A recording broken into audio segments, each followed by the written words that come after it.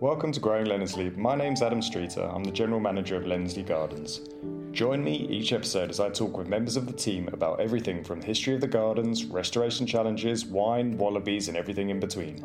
Get a peek behind the scenes, hear stories from all those involved, both past and present, whilst we also talk about what the future holds for the estate.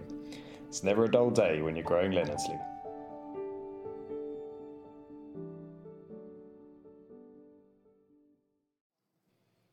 Okay, well, I'm back with Jamie Head Gardener. Jamie Head Gardener? Is that your full name?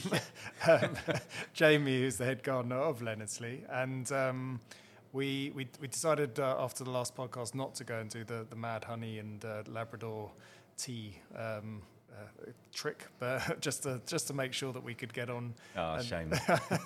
But yeah, we were having a chat and actually thought it'd be a good... a good bit of content, a good podcast. So, I mean, I am sort of personally wanting to do a little bit more with, my own garden, my own personal garden, not my my garden that is Leonardslee Gardens, because I think that's you guys are very much looking after that and doing a great job. But yeah, with my own personal space, I want to look at trying to grow my own rhododendrons and try and add and have my own little Leonardslee. And I thought that's I always try to get advice from the guys who really know what they're talking about. And I think you've got a lot. I'll see if I can go and find someone. but we had to just stick with Jamie today. So. And no, it's I think it'd be really interesting, because I think that's probably what a lot of people that come to Leonardslee, they will think, well, it's probably unattainable, but what if I could do this? And I think I think it can't be. It's obviously it's not impossible. It's definitely all very, very achievable, and I know that because when we first opened, we had lots of visitors that had come visiting the gardens for the first time in 10, 15, 20 years, and always people would come to me and say that when they'd last visited, they'd bought a rhododendron, a Leonardslee rhododendron. They'd come and they'd grown it, and I've seen the pictures of so many rhododendrons in so many people's gardens, but it's a Leonardslee rhododendron, and it's a plant from here, and that's great. Really proud of it. So I think that's now just we want to make sure we give people all of the tips and the way to get their garden looking the best. So I mean, I guess first of all, what do they bring to the garden, to your garden in general anyway? Yeah, sure. I mean, rhododendrons, as we sort of touched on in a previous podcast, they're not native to this country, so they offer that kind of exotic, spectacular display. They flower at a time of year where, summer people tend to associate with the English garden, whereas rhododendrons are mostly spring flowering. You do get some that flower later in the summer, some are even in winter. They're perennials, so they don't die back. Most are evergreen, so you get some sort of interest all year round. A lot of them are scented. They're often grown as focal points in a garden to sort of draw you round a space perhaps, or to be like a feature sort of signature plant. You can even get dwarf varieties, which you can grow in pots or on a balcony if you don't have a garden. So if you don't have a garden, it's definitely it's not something, because I think, that would be, for me, I'd look here and, looking out the window now, they're just, giants, and you think, well, you've got to have a big garden, but if you could actually even do it on your balcony, amazing. In the rock garden here, we've been planting some dwarf ones recently just to fill little tiny gaps in between rocks. So, there's... They add so much to a garden. It's not just the flowers as well. They've got really interesting bark, sort of red peeling bark and that sort of thing. Yeah, that's something for me that I love when you some of them that are obviously decades old, and they've actually underneath the canopy is even more beautiful than actually when it comes into flower, because it's not just a traditional sort of a tree. It's so kind of involved. So it's quite amazing. So I guess if I were going to put rhododendrons into my garden now, is it as simple as, okay, well, I'm gonna have that spot over there, I want to just plant something there, or do I need to think a little bit harder and go, well, what sort of areas in the garden should I be looking at? Are they all different? Are they, do different rhododendrons need different spaces to be planted on? Or a little bit, yeah. I mean, you could plant one anywhere, but it won't necessarily thrive in every single spot. A lot of it is to do with the soil. So you do need acidic, ericaceous soil really for rhododendrons really to thrive. So soil acidity is measured on something called the pH scale.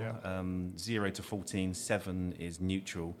The lower numbers are the acidic numbers. So you can get a simple pH test from most garden centres, or you can send away. And you say most garden centres, Jamie, probably the Leonardslee Garden well, Centre would be a fantastic. Yes. I'm sure Lisa sells plenty of absolutely, them. And members 10% discount. And then once you've determined that you have got acidic soil, then definitely you can go ahead. They would rather not sit in full sun, although some of the sort of dwarf alpine species, like the ones I mentioned for the rock garden, they tolerate full sun. Most like a sort of dappled shade, not full shade underneath a tree canopy, but some dappled shade, and definitely sheltered conditions. They don't like sort of scorching winds, or they like a bit of protection. So that's why they thrive so well here at Leonardslee, a nice sort of sheltered valley here. So top tip is to dig a valley into your garden. Yeah, brilliant. Put a 240-acre valley in your garden and you're well away. Perfect. But you're not too exposed, basically. Okay. So, no plants like to be too exposed, apart from the really hardy ones. Yeah. When you do actually physically plant them, don't plant them too deeply. That's another sort of trick. So rhododendrons are quite surface rooting. So they like soil, just a little bit of soil on top of their roots. So and that's true for a lot of plants. If you plant an apple tree too deeply, it won't fruit, for example. Okay. So make sure they're not too deep, and preferably once they're in the ground, give them a kind of a mulch around. A mulch being some organic matter that you just put on the soil surface, and preferably something from an acidic plant like a conifer, or we use bracken mulch here, for example. That mulch not only sort of looks attractive and sort of has a feeding benefit for the plant, but it also suppresses weeds, retains moisture, encourages worm activity, which improves soil structure. So if in doubt, for most plants, a good mulch will be a good start.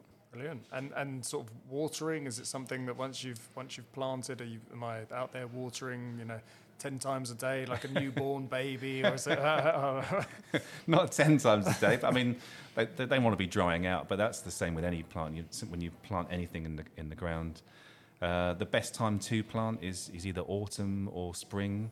Autumn, the ground will still be warm from the summer, but they'll have some moisture and certainly have the winter rains to come. Or spring is the next best time to plant. Yeah. But they do grow better in areas of high rainfall. I mean, there's some stories going around that Wisley, the RHS, are thinking of moving some of their rhododendrons from there up to some of their northern gardens. Oh, really? That's a kind of reaction to sort of climate change. Oh, wow. So obviously last year we had one of the hottest summers on record, if not the hottest. Some of our rhodies, they struggled a little bit at the time, but they look like they've recovered. So fingers crossed we don't get that sort of summer every year, but they certainly prefer a decent amount of rainfall. I'll add that to the list. We need to find another 240-acre valley up north somewhere, just in case we need to start moving everything. Like a sister garden. And they prefer not to have tap water. So I mean, it doesn't matter if you do use tap water, but rainwater is better. Okay. So ideally you have a water butt coming off your shed or something, and harvest water that way, which is obviously better for the environment anyway. Okay, all right, brilliant. And then, I mean, so if I've planted something fairly young, and how long do you think it would be before I'd have to start pruning, kind of being kind of tentative, attending it, and looking after it? I mean, they're pretty low maintenance. I mean, the ones here at Leonardslee we do have to prune because some of them are huge trees, but certainly in the first few years, you shouldn't really have to prune them. Going forward, it's just sort of the removal of dead wood, really, any dead, diseased, the 3 Ds, they call them dead, diseased, damaged. Okay. That's what you would remove. Otherwise, you're just pruning for size, really. So if it's getting too big for the space, you can prune it. We did touch on in a previous podcast some of the restoration pruning we're doing here.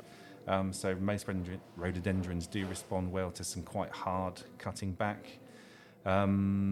Not all rhododendrons, though, only the rough-barked ones. If you've got a smooth-bark type, like our Loderize here, for example, you can't hard prune them because they won't flower again. Okay. Feeding and mulching is another thing. So you would always, after a hard prune, give it a feed and a mulch because the pruning itself is quite a stressful process for the plant. So that would help it recover quite quickly. But generally, once a year, a little feed won't go amiss. Okay. It's not like roses that are really hungry plants that you have to feed all summer round. Just a kind of a little general purpose fertiliser once a year, probably in spring. If you think your soil's not acidic enough, you can get ericaceous feeds, so they're kind of heavy in iron, and they just improve the acidity of the soil if you're on a sort of a neutral or slightly alkaline soil. Okay, so overall, I mean, probably in terms of sort of the different plants you might look at putting into your garden, rhodies are possibly something that are fairly quite high impact for fairly low kind of maintenance. Definitely, yeah. I mean, I say you can get plants that you need to be tending to all the time and deadheading and cutting back and staking, but a rhododendron, as long as it's well watered and fed once a year, you can kind of let it do its thing, really. Okay, and I mean, what are the downsides? There must be some downsides. Are there sort of any issues that might crop up? I mean, are they prone to any sort of diseases or sort of pests that we need to keep an eye out for? I mean, they're fairly hardy. I mean, there's no plant which is free of all pests and diseases. But generally speaking, they're pretty low maintenance. They can be sort of suffer a little bit, as I mentioned, in real drought conditions. You'll find that perhaps the next season some of the flower buds don't form properly because those buds form in late summer, and if they haven't got enough moisture at that time, the bud might not form properly. Touch wood, so far that doesn't seem to have been the case here. We did do some emergency watering of a few of the younger specimens here, but established plants should be able to cope with that fine. But it's not just the drought conditions. If it's really windy or really cold, you can get scorch on the leaves, but the plant will recover from that straight away. It'll just look unsightly for a little while. If you notice the leaves going quite yellow, it's called chlorosis, and that usually reflects poor nutrients in the soil. But as we talked about before, a regular feed and a mulch will combat that. Okay. There are a few nasties. Honey fungus and bud blast and scale insects and vine weevils and all these things that sound horrible, but I mean, few and far between really. If you keep a plant healthy, it should be able to fight off most pests. The big thing is Phytophthora, which people may or may not have heard of, but sudden oak death is its common name. Phytophthora ramorum is its botanical name. It has wiped out huge plantations of larch in this country. But Rhododendron ponticum is a vector for that, as I think we've discussed in a previous podcast.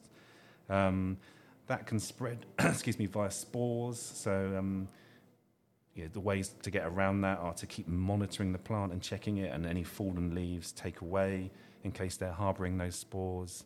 They can spread just from animals, pets, people's boots, that sort of thing. Okay. So keeping sort of some vague sort of hygiene in a garden will help with that. Yeah, so I guess it's important you're going from different gardens just to try and, I mean, it's again something difficult, but well, not difficult, but it's just a simple thing that probably most people don't do, but it can actually make a big difference. Yeah, I mean, so if say you're visiting a garden, perhaps don't wear those same boots when you're treading around your plants. I mean, that's going a little bit over the top, really, to be honest, but.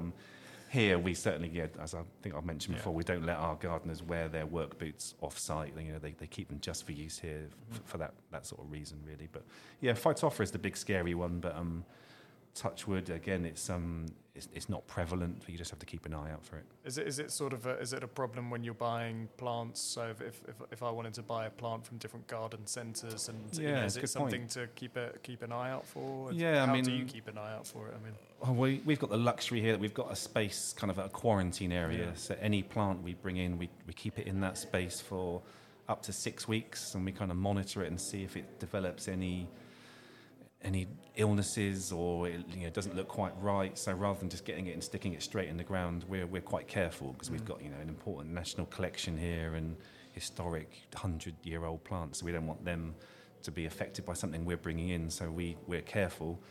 At home, in your home garden, you're probably unlikely to have a quarantine space. So, but just make sure you buy from a reputable nursery, such as the one here at Leonardslee, for example.